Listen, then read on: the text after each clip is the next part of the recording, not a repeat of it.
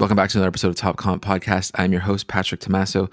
I have another guest today. His name is David Immel. He is a journalist, photographer, content creator, YouTuber, videographer. He probably hates all of those labels. He'll probably just say that he makes stuff. He's a wonderful human being. We have connected previously online, and this is the first time we've actually ever chatted in person. He was supposed to come to Canada fairly soon, but unfortunately with everything that's happening, I don't think that's going to happen. So hopefully we do get to meet in person at some point, because we definitely connected on this episode, and I think we'd be really good friends in real life. This episode kind of goes all over the map as per usual. We talk about everything from what we're into, what we're not into, a bit of David's backstory. We also talk about the new iPad Pro a little bit, if that's something you're interested. But most of all, we talk about just what's been going on now and how creatives are dealing with this new world that we're living in currently. It kind of turned into a therapy session, which it could be beneficial for you to listen to as well. I think it's good just to vent during times like this, and that's ultimately what ended up happening. We kind of just had a virtual therapy session with a virtual hug at the end. Without further ado, though, I hope you enjoy this conversation with the one and only David Immel. This is episode 49 of Top Con Podcast. Enjoy.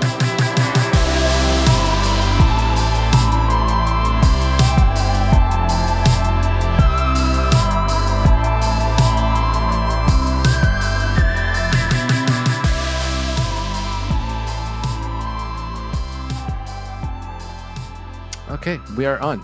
David, how are you, man? Hey, doing as good as I can. Quarantining myself as much as I can. Luckily, my studio is like a 5-minute walk from my apartment, so unless they completely lock me in my apartment, then I should be able to keep working.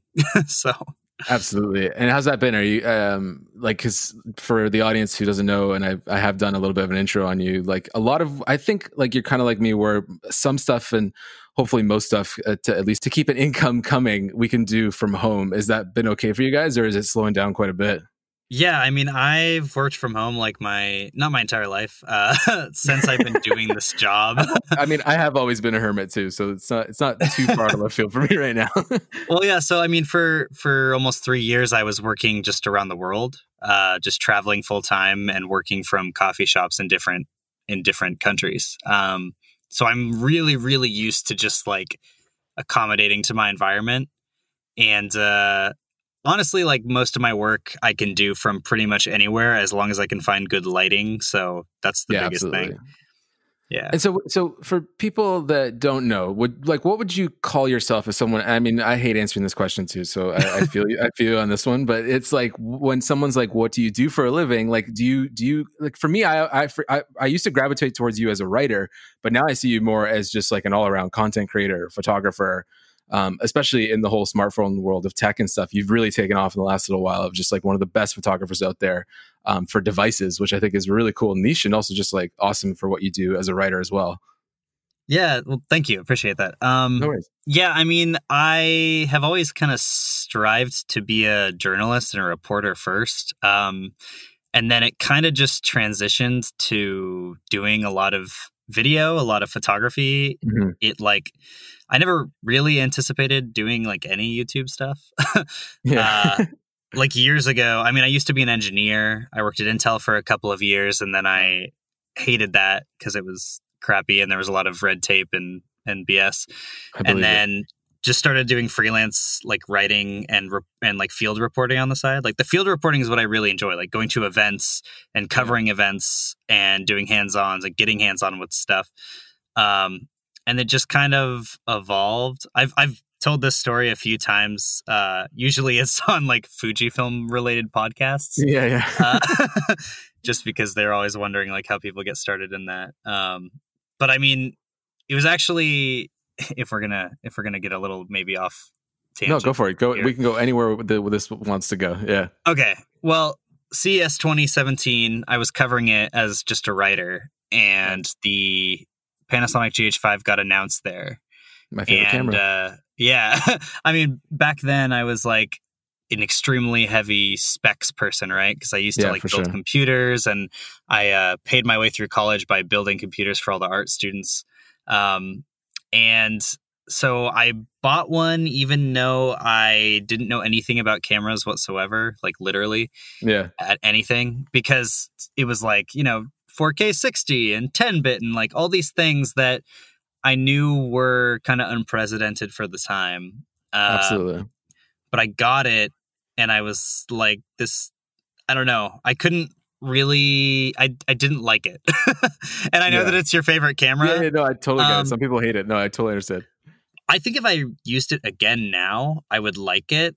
But for someone who had never picked up a camera before, I was just overwhelmed. Oh yeah, absolutely. It's definitely a beast of a camera for sure. Yeah, like so many settings and all these things, and I went on Instagram and I looked up like, what are all my favorite photographers shooting with? And weirdly, like 80% of them were Fuji shooters, and I had no idea.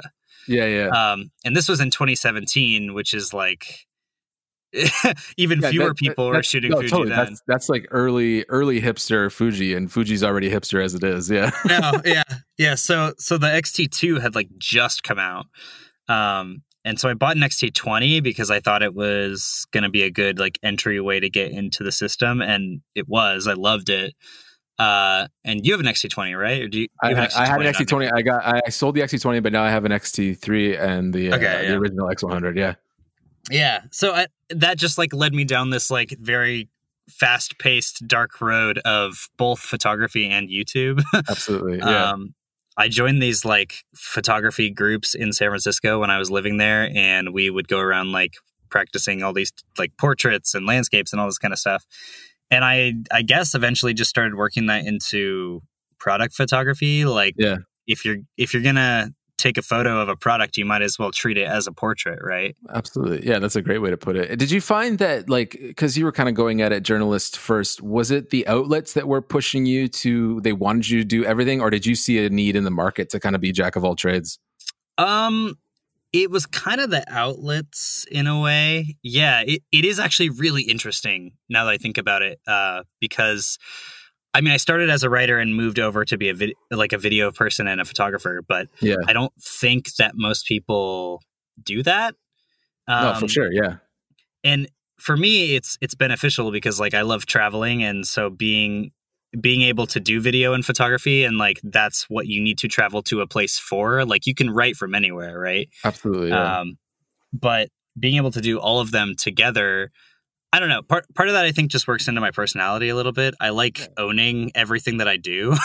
Totally. That's a constant theme of guests on this podcast, because I think that's the people that I click with, because I'm definitely that same type of personality, is that we all kind of do a little bit of everything. And actually, it's funny, I'm reflecting on it now, like just thinking about this podcast itself. Like I actually haven't really had someone that's like just purely an expert at one specific thing that we all do, right? Yeah. I mean, you look at people like, podcast. You look at people like Jackson, and he's good at everything, right? Totally, like exactly. I think that is kind of a theme for the type of people that we are, and that's probably why we all naturally gravitate towards each other on Twitter. Absolutely. But yeah, I would just say it's not super common to have people that do writing and video and photography, but for me it's nice because I like owning the full stack. And so being able to like put out, they feel like marathons, honestly, sometimes. If I'm writing like a 5,000 word review and I have to make a 12-minute video and do all the photography and sometimes do a podcast about it, it can take, it can take like 7 to 9 days. And it's just like working through the night. But when I'm done, I definitely need to take like a few days to decompress. But absolutely. It's very gratifying, like releasing a package of stuff, For sure. And it definitely helps, like in moments like this, in the current state of what's happening, where you can just take on writing jobs if you need to. And I saw that you're even posting on Twitter earlier today. It's like, you can't really go out and shoot a whole bunch of stuff, right? Yeah. And so it's kind of like we're limited. And I'm thinking about this too. It's a big reason why I'm diving deep into the podcast right now, because I know it's something I can do remotely relatively easily and keep content kind of flowing. Yeah. And beyond that, and sorry, just to even I think it's good if we keep talking to each other, so we just like stop forgetting that we're alone in all of this too. Yeah, absolutely. No, I mean, I'm. It's awesome that you're taking advantage of us being stuck indoors to push your podcast forward. I listened to the episode you had with Spencer Sakurai a couple of weeks ago when I was going upstate, And yeah, if you could just keep pumping these things out, that'd be that'd be great. That's the plan for now. And then even I'm gonna try to start doing some group episodes, which will probably get messy with just so many people on. But I think that's the kind of the plan of it, where we just kind of all get crazy and just let's all vent and talk and have no real kind of cohesion to it, I guess. Yeah, I mean, but it's an interesting thing, right? Like it obviously, like during this kind of time, it can feel weird to be making content about things that in the greater scheme of things don't really matter. Mm-hmm. I've been thinking about that a lot. Yeah. Right. But my roommate, he is also a content creator, the Mr. Mobile, Michael Fisher. Yeah. And he's been saying, we always work from home. And so it's kind of our like responsibility to not just like entertain people, but like keep making content to help people get through this kind of thing. Absolutely. Yeah. So it is weird because I can't really go out and just play with things and touch things and talk to people. Everything has to be like completely remote. And that kind of sucks because I love field reporting. That's like my favorite thing to do. But I don't know. Yeah. Yeah. On that note, though, is there any itch in you as a journalist that wants to potentially be like, oh, should I be using this talent to cover what's happening? Do you ever get that when something's sort of going on, or if it hits you personally, in what way? Like, do you ever want to step out of maybe your niche of tech and become that full-blown journalist? Is that ever something that crosses your mind? I've always kind of aspired to that. It's a weird thing, especially in the tech space. I think Dieter Bohn has said this before. It is weird, like wanting to be a reporter and be a YouTuber at the same time. That's interesting. And it's like, I don't see them as like that different of things, right? But no, because in today's day and age, like pretty much anyone that makes content about a subject is a reporter. So it's not really that different. But it's definitely like, you watch TV shows and see movies about that, like really glorify reporting and whatever. And I don't know. For me, it's like, I don't know enough about politics to be a political reporter. And also I'm not sure that I'm that able to like argue about these things enough. Yeah. But, and it always seems like there's someone that has a more, like they know more about a subject, and I shouldn't be spewing my opinion when I probably don't know enough about a subject, I understand that. Yeah, I totally understand that. I will say, as someone that you deal with a lot of Android fans, and I feel like they might be worse than political fans. Yeah, that's absolutely true. That's 100% true. Yeah, it's weird too because like I don't like being constrained to just Android stuff, right? Like for sure. I got into Android very, very early on, and it was like I was super passionate about it for a long time. But kind of as soon as all phones got good, the topic got kind of boring in a way. Yeah. No, I agree with that. Yeah, and we have to be so nitpicky now about like little things, So there hasn't been like a huge revolution in the way that we interact with our devices. I think foldable phones obviously are like a really big topic, and they're really fun to mess with because they feel different and gadgety. But other than that, it's like I try to go outside the box and like find topics that are cool. Like, what's the future of computational photography going to be like, and how are smartphones like ahead of traditional DSLR cameras in this sense? Yeah, no, I totally agree with that. Like, some of my favorite work that you've done is with engineer at Google on the camera, right? Is like all that stuff that goes into computational. Like, whether I'm an Android fan or not, or whether I even own one, is kind of irrelevant. I'm just interested in the industry because I do see a future where that trickles down, up or down, to real cameras at some point, right? It seems inevitable at this point, and if it's smartphones that have to be the catalyst to bring us to this future where a Fuji can do its own depth mapping and all this kind of crazy stuff or whatever, or smart HDR or whatever it ends up being, that part of the smartphone world is the most interesting to me as a consumer, but also as just a photographer, filmmaker. So I love that you like dive into stuff like that, and it's not just about like, oh, this has 108 megapixels, which really means nothing to a lot of consumers, right? Yeah, right. Right. I remember when the Mi Note 10 came out, and I tried to be kind of vocal about how the fact that it's got 108 megapixels, but the sensor is not that big, and exactly, it's a marketing thing.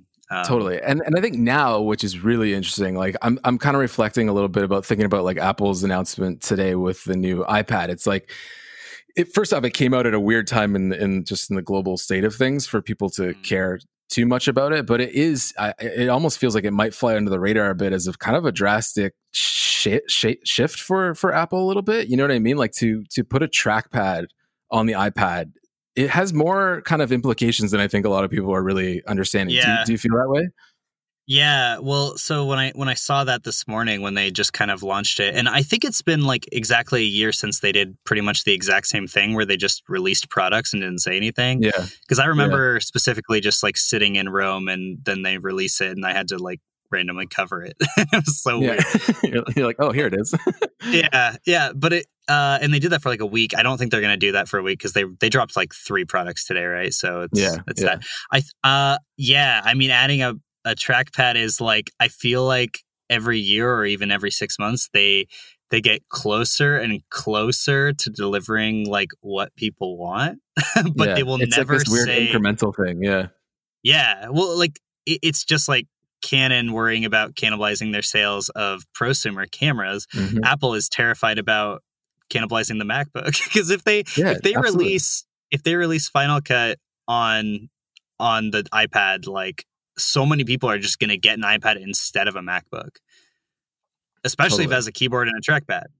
So exactly, because it is really just a laptop at that point. Like I've always kind of been a defender of Apple in the sense of like trying to keep it separate, but you're right though. These little things are even making me rethink because I'm due for an upgrade on my MacBook Pro, but now I'm like, well, maybe I should just spend the $300 on the trackpad keyboard because I have a great 2018 iPad Pro 11-inch, right? So why am I going to go blow $4,000 on a 16-inch when this ARM processor and all this kind of stuff or the A12 that's in this iPad Pro is really kicking it? It's kicking ass. So yeah, it's a really weird and interesting thing. I am very happy that they allowed the new smart keyboard to work with the previous gen as well. Like, so you don't have to go spend $1,800 just to get the new benefits. Because that would have been awful, to be honest. Like that would have been one of the worst things they've done in terms of like planned obsolescence kind of thing.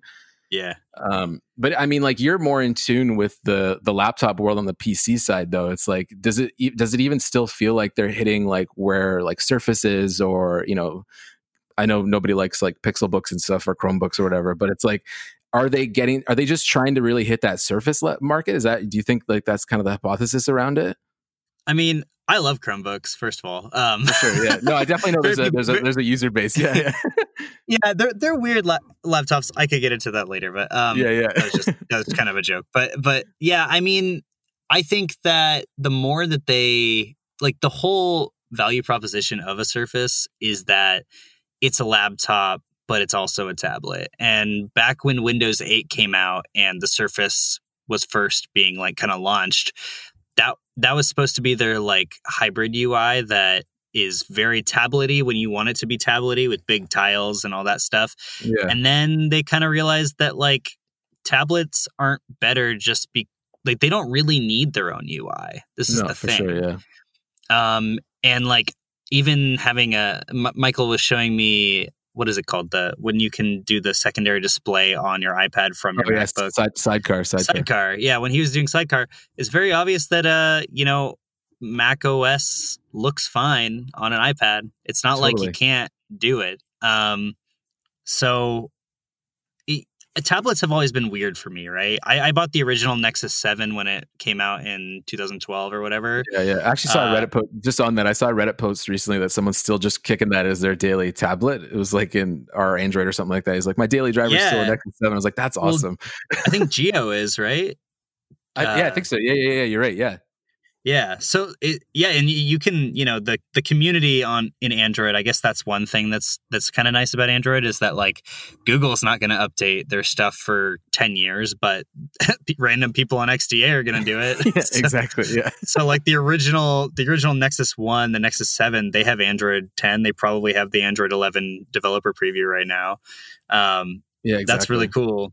But yeah, I remember buying the Nexus 7 and just being like, kind of coming to this realization that this is just a slightly bigger version of my phone. Yeah, no, 100%. I still feel that way even about my iPad. It's just like, this is a big iPhone.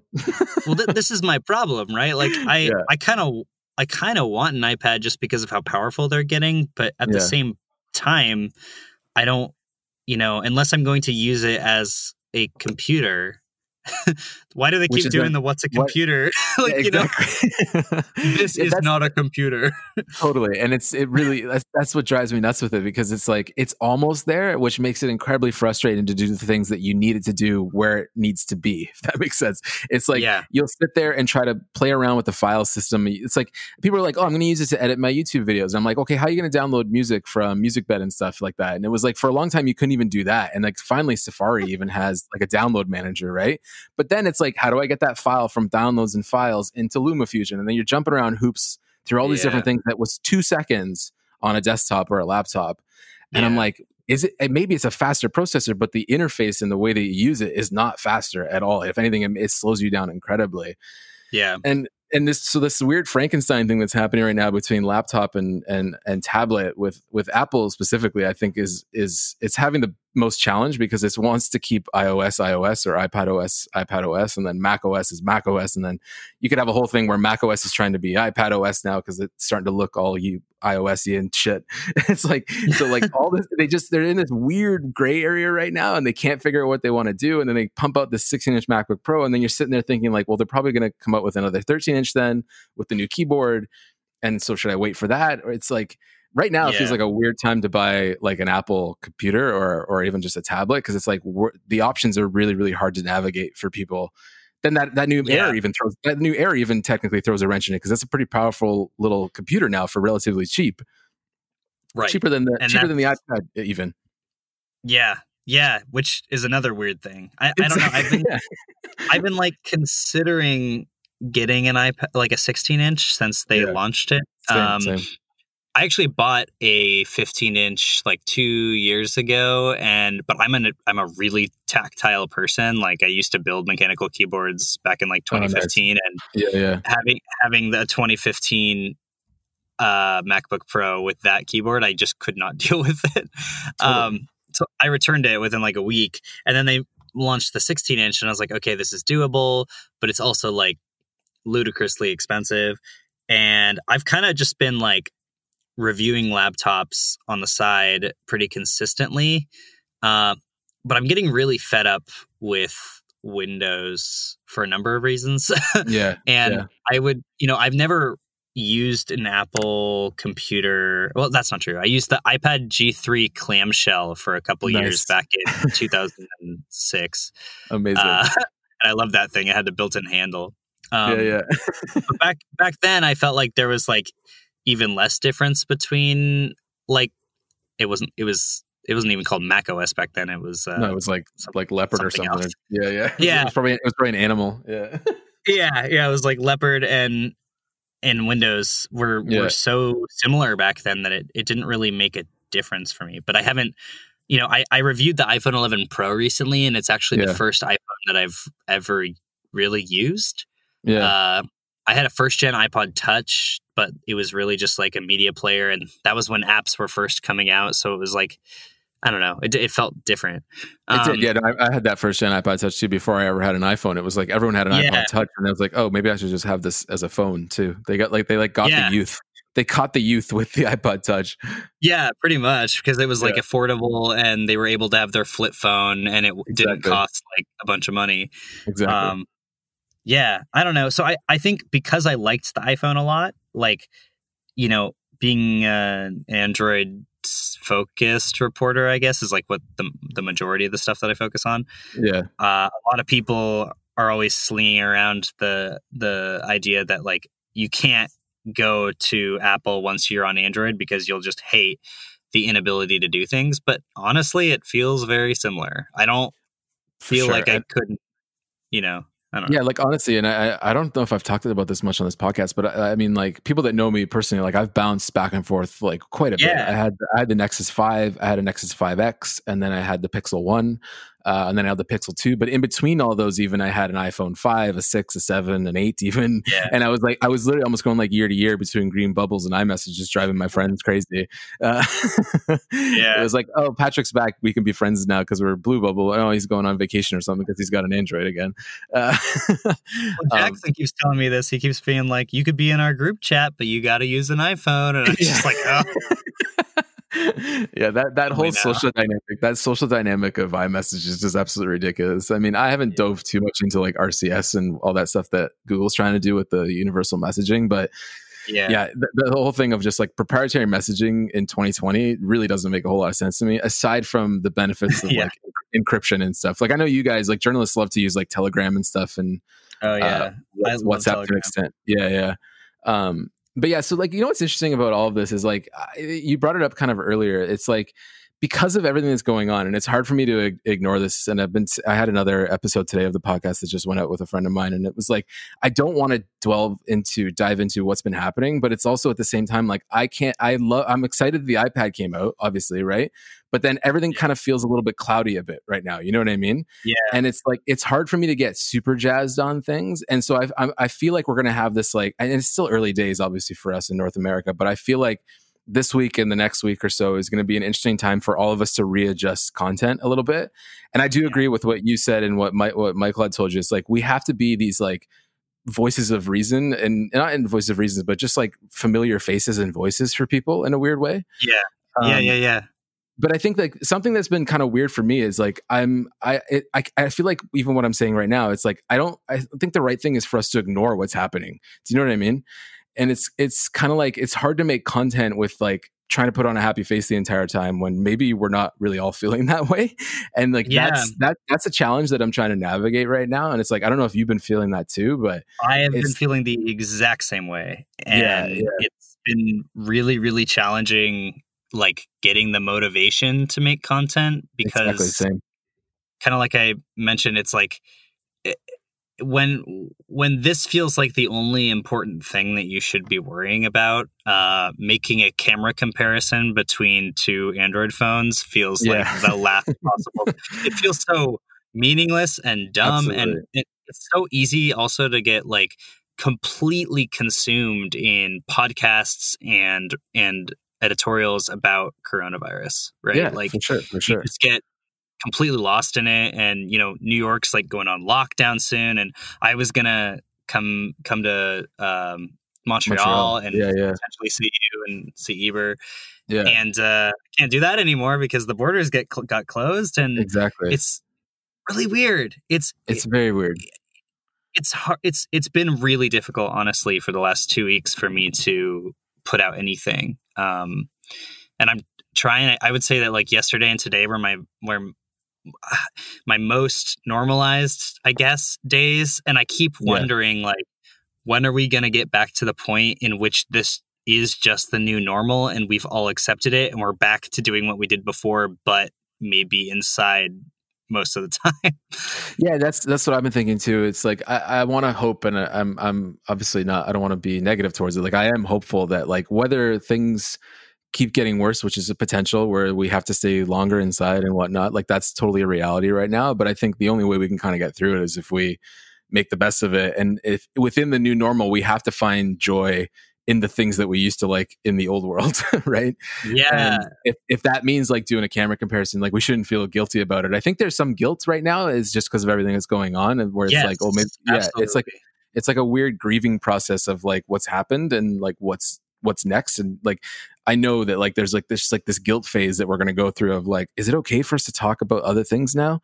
And I just don't think we've hit that yet because we're just so in the thick of it right now. But I think like people like yourself, people like myself, like at least attempting to try and do stuff like this, will hopefully like awaken other people to be like, yeah, it's okay for us to keep going. The other thing that's really interesting is that like you've probably seen this, people talk about this all over Twitter as well, is that like views and on stuff that isn't related to coronavirus and COVID is like completely down as well.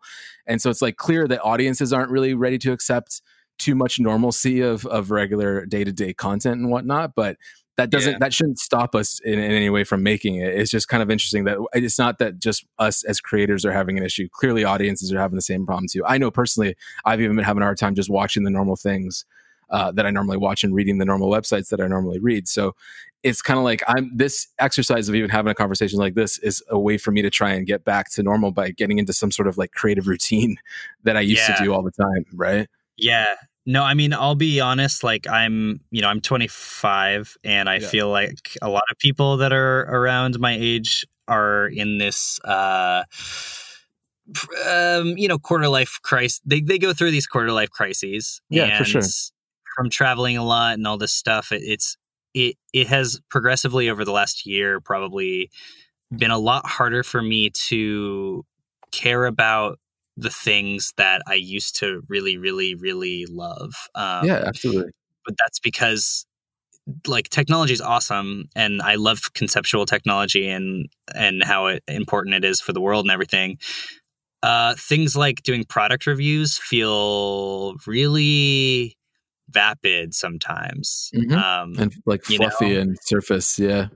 Exactly. And especially when the world is literally going through an epidemic, it feels fluffy and surfacey, and it's like really hard for like you said, you kept using the word guilt, and that's pretty much exactly, I think that's the perfect word for it. I feel like, should I even be producing content around this thing that doesn't really matter? But like at the same time, there are millions of people that are stuck inside and need some sort of escape, and if I can help provide that because my job offers that, then I should. Yeah, that's kind of where I'm at too, because like, look, I only have 5 years on you, which is, I mean, it's a lot in tech years, but not a lot in human years, I guess. But for me, like I'm in a similar position, and I completely agree. As I've gotten older, like a lot of things that I was like I used to love sports. I couldn't tell you a sports athlete's name to save my life right now. And so like I like just interests change as you age. And, for me, even doing like dabbling here and there in YouTube, and even with friends being like, you should spend more time on it, like behind closed doors or like in other conversations and stuff like this, like I don't love it. You know what I mean? Like I don't love being a YouTuber. I don't love the whole thing of like spending a day to make a video about, a new microphone or a new light or something like that. Like when I know that like my talents could be used for something like a documentary or whatever it is. Right. And like that guilt is like hard to get past. But at the same time, I also know that I'm someone who loves to sit down and watch one of your videos or one of Jackson's videos or something like that, because I enjoy it. Right. So it's like, I have to like look at myself and be like, there are obviously people out there that like to watch these things, and like, if I'm good at it, I shouldn't feel bad about being good at it. You know what I mean? Like, I should feel okay with it. But I think that it's just like right now, it's almost like awakening a little bit of maybe some internal thoughts that we've all been having towards this stuff, where we all kind of know it's been a little bit BS in some regards. Like, of course, we're just like talking about the latest and greatest thing that most people probably don't need to buy. But we're just excited about it because it's new and it's different. And clearly we all just have like an interest in this stuff. But it could just be kind of shedding light on something that's probably being an underlying concern or issue for some of us, at least, that aren't totally into just straight up consumerism. Right. Yeah. I mean, that's the biggest thing for me. Right. Like, when I was traveling for 3 years, I got rid of everything except for my laptop and my camera, and living without, and I have 7 of the same gray shirts from Uniqlo and 2 of the same gray or black pants. And I love Uniqlo. It's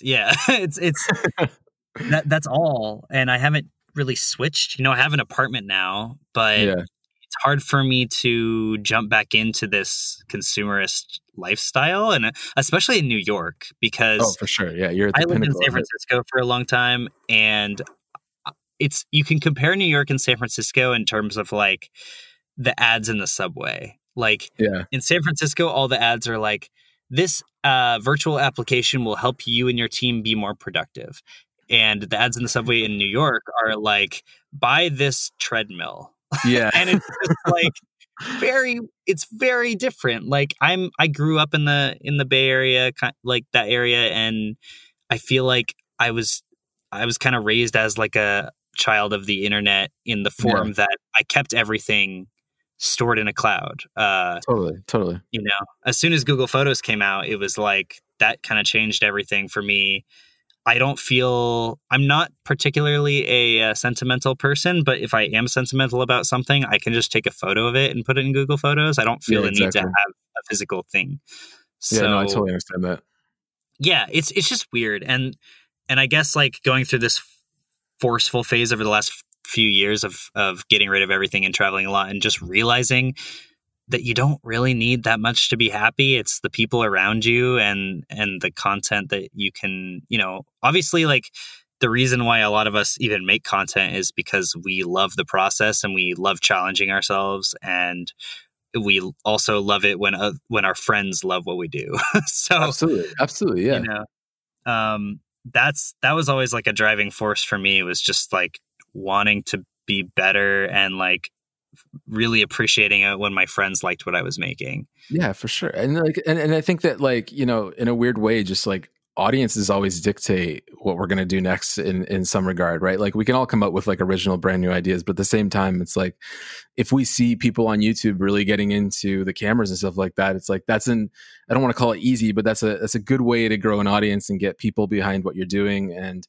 you know, my whole thing has always been like with all these platforms, whether it's YouTube or Twitter or whatever, it's like, my hope is that like, yeah, maybe every once in a while I do like a YouTube review and whatnot, but it's like, when I want to make something that like quote unquote matters, there are people there to watch it. You know what I mean? Like there would be there's nothing really stopping you even from just like doing a documentary on a topic that's important to you and doing a story on it that maybe is outside of what, you know, the Android audiences or the Fuji audiences, but they would be there to listen to you. You know what I mean? And I'm like that's such a cool time to be around and making things, because like not a whole lot of people have had that kind of luxury in previous generations. I think that's the absolute magic of both YouTube and Twitter, I guess, is being able to develop an audience of people who like to follow you because they like who you are. And, absolutely, you know, interestingly enough, I put out this tweet today because it kind of directly related to what we're talking about, where I basically said, like, look, there's no briefings going on right now. I'm used to doing a lot of field reporting and having the like weird hands-on in China, and then this random like Huawei event I went to in Berlin or something, but that's not happening now. So like, what kind of content do you guys want to see? And weirdly enough, there was a couple people who were just like, I would really like to know about how you got into film photography. And I'm like, whoa, it's weird. Like, I wouldn't expect, you don't really expect people to follow you as a human being, but it's incredibly gratifying when they do. Yeah, and I think because you're in a more interesting space than even I am as like a writer journalist combo kind of thing with filmmaking and all that stuff. Because like a lot of people probably just go to you for an opinion on something rather than like what your interests are. Right, like it's like, for the most part, exactly. For the most part, people are coming to you for like an unbiased perspective, whether there is bias or not. But that is really like the role, at least in people's mind, is that you're just this, like why I like The Verge and stuff. You know what I mean? It's like I like that personality because I like their opinion on things, right? Yeah. But like I don't know what Dieter Bohn's into outside of those YouTube videos. You know what I mean? Right. Other than dad puns. Right, and it's really weird, kind of bridging the two. And I don't want to like, you know, pretend I don't even know what the word journalist means anymore, man. It's not different from what everyone else does. It's just, I think it just means, I don't even know. I don't think that there's a definition. I would say that a lot of YouTubers are journalists. Oh, for sure. Yeah. Like there's no like, how could you not say like Marquez is not a journalist, right? Like, yeah, absolutely. You know what I mean? Like just because he took a different path and it might not be the traditional norm of how people have done stuff previously, doesn't mean that he's not a cinematographer. Even you could even argue, you know what I mean? Like there's so many different labels now that like labels don't even really matter in the sense of what we do online, especially as a content creator. Like I did an episode of this podcast of like, don't call yourself an artist, because it's just like, what the hell does that even mean? What does that mean? An artist? We're all artists. Yeah. Then. We're all making shit. Visual artist. Yeah, like if you sent your friend a meme that you put together using your iPhone, like you're an artist. Yeah. Yeah. No, exactly. And that's my issue with the word journalist too, right? It almost feels like it almost feels entitled now, which is strange. For sure. Yeah, for sure. And I, when I wanted to quit being an engineer and be a journalist, that's like what I aspired to. But YouTube and what has happened with the entire space in general and how it's just evolved is makes me question like what am I now? I don't know. I do it the same as you guys do. It's exactly. It's not different. I wouldn't say that like I'm any more of a journalist than you are. It's the same thing. Yeah, it's really, really interesting because it's like I would never call myself a journalist or think I'm myself a journalist, but at the same time, like I'll cover stories and I'll cover things that are happening in a journalistic sense, whatever the hell that means. And so it's a weird thing. Yeah. Like I've always aspired to be a journalist, but then when you make YouTube videos, for some reason, I get this like idea of like, oh, if I'm making YouTube videos, is that mean that I'm now a YouTuber? But like, yeah, I don't know. It's the same thing, man. Like it's weird. It's really weird. Yeah, like I do joke with Jackson, like Jackson Hayes, for people who are listening, like because he loves to call himself a cinematographer, and I just kind of jokingly tell him that he's not. Like, but obviously he is. But I just like to be like, stop! You're not Roger Deakins. You know what I mean? Like, what are you saying calling yourself a cinematographer? But it's just more just the fun of like the stigma that comes with these labels and like the pretentiousness. It is the pretentiousness in a weird way that I think that bothers me sometimes too. It is. Yeah. And that's why like I've changed my Twitter bio like a bazillion times because like I'll change it to something that I feel like is less pretentious. And then like 6 months down the line, I'll look at it and I'll be like, man, that still seems pretentious. And I just like don't know. Sure. It's weird. And so it's funny, like just even talking to you now, like I kind of feel like everyone within this moment right now, within this particularly this week, because it kind of feels like at least in Toronto, this is like the first real week where everyone's kind of working from home, things are tightening down and everyone's kind of going inside, where I think a lot of people that are freelance and whatnot are just reflecting on like, wait, what do I do? Yeah. Like what is it truly that I do? And it's kind of just this like meditation that's happening for everybody. And it could just be go ahead. I mean, when you asked if I wanted to do the podcast and I asked what was going on with your work and you said like, got no work right now. Yeah, exactly. How are you, if I can hijack your podcast? Yeah, please go ahead. Yeah. How are you dealing with the whole thing? Because I'm fortunate enough that I can continue working. So like, what's going on with you? Yeah. So for me, it's a bit interesting. It's like I do majority of my work is like project based, and I go out and do a commercial shoot or a photography shoot and stuff like that, where it's like I'm booked for a day rate or I'm booked on a project to edit everything, direct, shoot. And so I'm a bit fortunate that a lot of that stuff actually wrapped up right before things hit the fan here. So money wise, I'm okay for a little bit. And then the unfortunate thing is though, that like everything else that I was about to work on has either been like paused indefinitely or canceled. So like the present is okay, but it's the future that's really unknown. And what kind of worries. Yeah, until those future things start to hit and you start to like feel it in real time, it probably doesn't feel real yet. No, for sure. Exactly. And that's like, I was talking to another friend today, like I had to cancel a job preemptively. Like I canceled the Vancouver trip before this really kind of took off in North America, because I could just kind of see it coming around the corner. Yeah. And I was just sort of like, let me get ahead of this a bit. And I remember actually it was funny because I told the agency like, hey, listen guys, I don't think this is smart. I don't think it's a safe trip for us to do.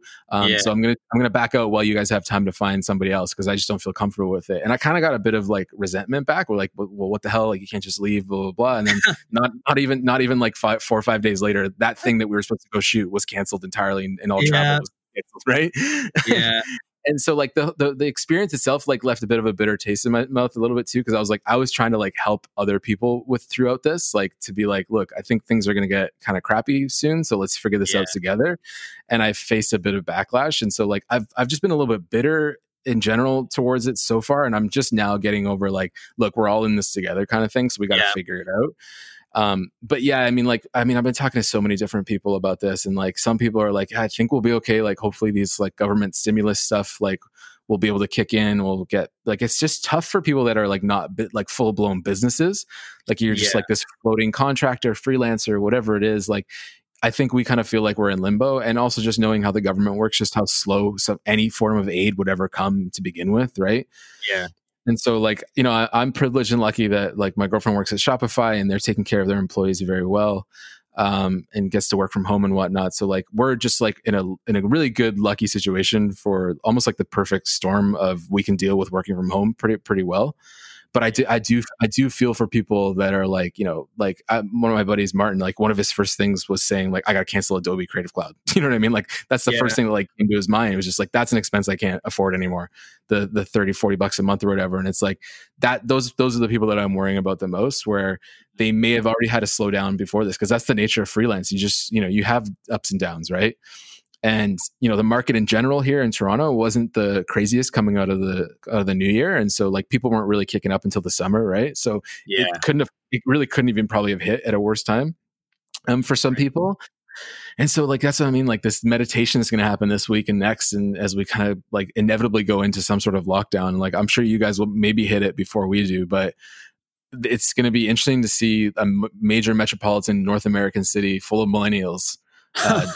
Deal with something like this, right? Like it's a whole new social science experiment in itself. Yeah, I mean, when I was a kid, I always used to see the East Coast and particularly New York as this like the city that represented America, and it was just like the most famous and incredible, amazing thing. And of course, I moved here like a few months ago, and this is already like a citywide lockdown is the first time that's ever happened. And for New York City to be completely locked down and quiet and weird is probably, it's like the first time that's ever happened, and it probably won't happen again for an incredibly long time. So it feels weird to kind of be part of that history. Especially because like, I mean, New York as a Canadian, like New York was always America for us too, just because of pop culture, right? Like New York is where Home Alone is set. It's where like every disaster movie, that's where they show the first impact of an asteroid or something. Like it's just like so ingrained in everybody's mind for a plethora of reasons. So like, I can't imagine. I mean, Toronto's a pretty major city in terms of like Toronto is Canada's New York essentially, right? And so even just to walk around here and see how quiet it is definitely dystopian and weird. But honestly, man, like the hardest thing that I've been trying to deal with and just get my head around, or just I guess cope with, is just like how movie like it all feels. Like it doesn't really feel real yet, but it does in an also like very quickly sobering way. Once it hits, it's like we're all just sort of watching it from afar, and then all of a sudden it's just like, oh, here we go. It's happening. Yeah. And I don't think it's like right now we're in that phase of just like everyone's like, cool, like check out my work from home setup. Like this is kind of fun. Blah, blah, blah. Well, exactly. Like people saying like, look at my work from home. That's what makes me feel like guilty is for sure. This feels so unimportant in the grand of what the heck is going on. Like when you said like movie, like that's pretty much exactly it. I don't know. I mean, there have been a few times this year where I've just been like, are we living in an alternate reality? But like, but it's like, this is what I was telling people the first couple weeks of this happening, I guess, especially like last week, I think it feels weird because in the news cycle, especially, you and I are incredibly online people, right? I find myself rapidly refreshing Twitter far too much to the point where it's unhealthy for me. Likewise. But we stay in the know because we're so incredibly online, and usually conversations go in and out within the course of a day. You can have a couple major stories happen in one day, and for this to not only be a story but is the only story, and it has been the only story for almost 3 weeks, it's so weird and it's so overwhelming. I actually the first time I started feeling overwhelmed by all of the stuff I've been seeing on social media about this virus was like maybe 3 days ago, and I started just to feel like it was just too much, right? And I just put my phone down. Yeah. And Michael and I have been like, watching TV shows every night, and I remember in particular we were like watching a show, an episode ended, I reached for my phone got on Twitter for like 2 minutes, it immediately felt worse. And Yeah. then probably 2 days ago, people started talking about the idea of like media overstimulation. And I felt media overstimulation in terms of just like using Twitter too much and using Reddit too much. But I think when it's targeted towards a particular topic, like one topic, and you can't stop reading about it because it's almost addictive, but it's also depressing, it's just a really weird, like, it's so weird. Like, Totally. I can't think of anything, like, at least recently, where I've been so just glued to absolutely every person's opinion on it, what's true, what's not true, like dive deeping into like how it's gonna affect us, all this kind of stuff. And like I had tweeted out earlier this morning, like I do feel like this is the week where everyone kind of gets fed up with it. But then the fear of that is that everyone blocks it out, and then it's no longer as top of mind as it should be with people, and people start to like the severity lessens, and that's also a concern, right? So it's like it's so hard to navigate between like what's enough information, what isn't enough. And then it doesn't help that like, your leaders, our leaders, we're all doing these daily briefings of like a press conference of like, here's what's happening now, and here's the next measures. And the sense that like, just to be a citizen, you have to be on top of it. And then if you're not, you're just like not informed. But if you're too informed, you're depressed and you're sad. And like, I think that, and I think like, I honestly, I believe, because I can feel it. It's just like having conversations about it is definitely therapeutic. I think getting it out and just like chatting through stuff, like whether the conversation is about the virus or whether it's about a camera or whatever, it's just, if you get stuck on your phone and you're just staring at it, that's when it gets sad. That's when it's like, oh God, there's no end in sight. There's no hope. But you have to remember that like there are still good humans in the world, and we're all still, thankfully, majority of us are still okay, right? Like knock on wood, of course. But we have to we can't lose sight of the reality that like we're okay. You know what I mean? Right now we're okay, and we have to be okay with that. It just means things are different. And they could be different for a while, and it could even just be a new world when all this stuff sort of finishes. But I don't think it. Sorry, go ahead. The timing. This sounds incredibly selfish to say. The timing of this was all very bad.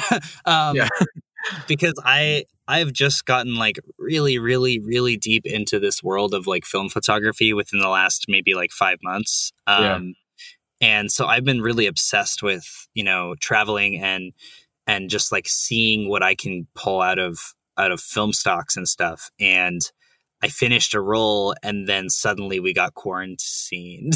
Totally. My camera's just sitting there, and it's weird because it's like a passion that I have and like a hobby, and not being able to do that is especially like, when you first start to get obsessed with something, and then you're just consuming it like literally nonstop. You're watching YouTube videos about other people that are doing it, and you're reading about it on websites, and you're doing all this. And I already have a pretty obsessive personality. I would say that probably most of us who gravitate towards each other are similar. I would imagine. Absolutely. Yeah, definitely. And so getting into something that requires you to be outside or to travel, and then suddenly you cannot, is just very weird. And I'm not really a movie person. I don't usually really watch YouTube that much, like, which is kind of ironic, but I don't know. I've never sat down and watched a ton of movies. I haven't watched a ton of classic movies, and suddenly we have all this interior time. I'm playing more video games. I'm watching more classic TV shows with like Michael showing me some, and it's like nice in a way, but it just feels weird because it's forcing a different lifestyle that I just did not have before. Absolutely. And like a lot of people just like, I've seen a lot of people talk about like, oh wow, I have so much time to make videos now. And like, yeah, but you don't understand that like, it just doesn't happen in a condo or an apartment or a loft, or a house even. Like there's just so much like inspiration that comes from just being outside. Even if you don't shoot outside, it's just the inspiration that comes from being outside and doing things and talking to friends and going out and all this kind of stuff that just like we kind of, I guess we took for granted in a weird way. But like I do in general for work, even just spend a lot of time at home. But when you can't go out after being at home all day, it's entirely different, right? Yeah. Like just the ability to go out and not be worried or just stressed when you're outside is just a totally different feeling. Like I was talking to my girlfriend, I've been toying with an idea because like we're not on lockdown yet, and they're obviously okay with us like social distancing by like if you have to walk your dog or something, you have to go for a walk. Like that's okay. Obviously, just like don't crowd Starbucks. And so I'm kind of thinking of like, cause all these restaurants have had to shut down. And what I typically do street photography with, specifically with the X100, is I shoot a lot of like old storefronts and just like front faces of buildings and whatnot, just for the vibe of it. I like neon signs and whatnot. And so I'm thinking of actually going out late at night, like around 11, 12, and going to all these businesses that I used to always go every day and kind of just do a photo series of those places. But more so, like, it's just for me to get out and shoot. Like I really like I just got that like you said, like you just got into film. Like I just got that X100 and fell in love with it. And I was like shooting almost every single day with it, like going through cards with it and posting four panel series like almost every day. And like I haven't posted even on Instagram in like 2 weeks now. I just like it's kind of driving me nuts. Not that I really even love Instagram. That's a whole other thing. But like I love posting photography on Twitter. And like right now, like what am I going to do? Shoot like a bowl of chips in the living room? It's like I need to get outside, especially before this kind of lockdown kicks in, because it's going to drive me nuts if I'm totally lost in that regard, right? Yeah, we're not on like full lockdown yet, and I have been like, I would really love to use some low light film, go out into Times Square where it is completely empty, and just document that, because like that's never going to happen again. It's never gonna happen. I actually got stuck in New York. Yeah, exactly. I got up early this morning. My girlfriend and I went for a walk around like 7 a.m. and like nobody's out commuting anymore, right? So like the city's just completely empty. And so I was going to fly the Mavic Mini, but I think possibly DJI might have actually struck down the geo zones, because you used to be able to unlock geo zones and it wouldn't let me. So I'm gonna talk to DJI to see what's happening. But like I went to places I've flown numerous times before, and it wouldn't actually unlock to fly. It was just saying restricted, and I was like, that's interesting. Do you have contacts there? Because I know people there I could ask for if you need me to. I don't have a direct contact, so I might reach out to you if they don't get back to me just through like customer support. But yeah, it was interesting. But that was like another just tool for me to be like, or not a tool, or just a coping mechanism, I guess. To like, okay, here's an idea. Like, why don't I go out and try this? Like, I think like as creators, like we're not completely lost. Like, look, I know I can shoot a YouTube video alone in the apartment. Like I've done many in the past, right? Yeah. It's tough when that's kind of the only thing that you can do, right? And then on top of it, you layer in that whole just like kind of guilt feeling right now, where it's like, you know, I'm happy like companies sent me things, but like right now, like I'm not the most stoked on it to say if I like it or not, you know?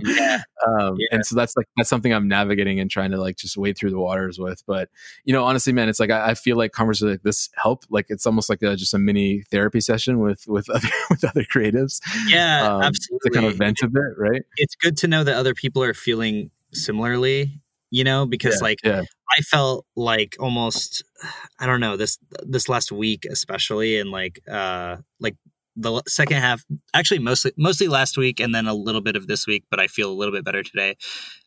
It's just so hard to, you know, produce a lot of stuff. And I try to, because I work for a company and not myself, I feel like I still need to be producing content for them. But at the same time, it's not on I'm not going to have money if I don't make content, right? It's more of a like, I produce it because I work for them. And so getting the energy and like being okay with making stuff, it's been rough. But like even yesterday, I forced myself to shoot a video in my apartment, which I've never done before. And it was a little bit better after last week, but at the same time, it just feels almost wrong. So it's good to know that other people are feeling the same way. And it was kind of like when I was feeling this complete social media information overload, and then I saw the next day some people on Twitter tweeting about like, I need to take a social media break right now. This is too much.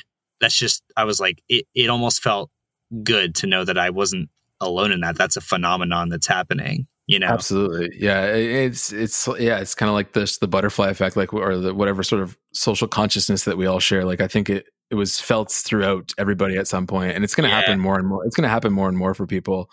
And like, I definitely applaud the various creators that are just kind of going business as usual. Yeah. You know what I mean? Like it's them, and I'm like, how are you doing this? Like, God. Yeah, and it's interesting. It's unfortunate that like viewership is down, because they're obviously putting like good work out and on interesting topics even as well. But it's like it's hard to just kind of get through the mud right now of everything that's happening. But honestly, man, like I'm optimistic that we can all kind of just we'll slowly feel better. It's going to be different, 100%. There's no question about that. Yeah. But I am confident that like we're going to go through this little like dip right now where everyone's really, really feeling shitty about things. But then I think humans are relatively resilient, and we usually show pretty good, for the most part, a good nature or good true colors when we have to kind of like fight together. It's like, seeing all those videos in Italy of the people singing on their patios and whatnot. Like I see that in us too. Maybe we're all bitter millennials on the East Coast, but I could see us. I don't know if LA is going to do that, but I could see us doing something like that. You know what I mean? Yeah. But I do see light at the end of the tunnel, and I think like conversations like this and just everyone sticking together, and like I'm seeing Discords pop up and all these new channels where everyone can just kind of chat together and hang out together, and so we just don't kind of feel like we're just stuck all alone. And like that to me is just like already a sign of like we know how we're going to have to cope with this. We just got to cope with it together, right? Yeah, absolutely. Well, man, I don't want to keep you for too long. We're about to hit an hour on this one, but is it? Yeah. Kind of bad that we just talked about coronavirus the whole time. No, honestly, like that's the whole thing with it. It's like it's sort of like I think my goal with the podcast right now is to not put structure on it because I want people to be able to talk about whatever they want to talk about, and like for the same reasons where I just don't want to make an iPad Pro episode. It's like I don't feel comfortable about just being about that because that's not how I'm not just interested in that right now. You know what I mean? Yeah, so yeah.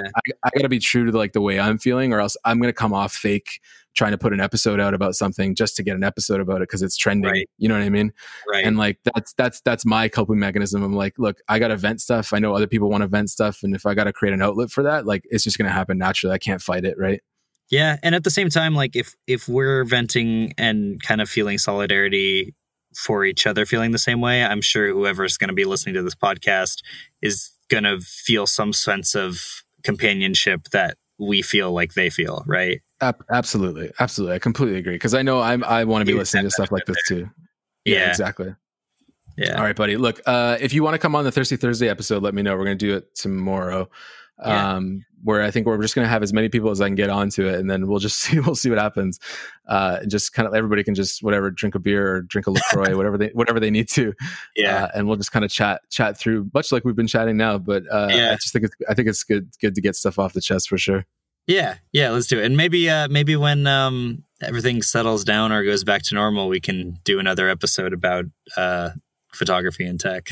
I would absolutely do that. I want it. We could talk for hours just about Fuji cameras. We could talk for hours about film cameras. Yeah. Let's get through this COVID depression real quick, and then and then we'll get back to regular scheduled programming. Yeah. But thank you, man. I appreciate it so much.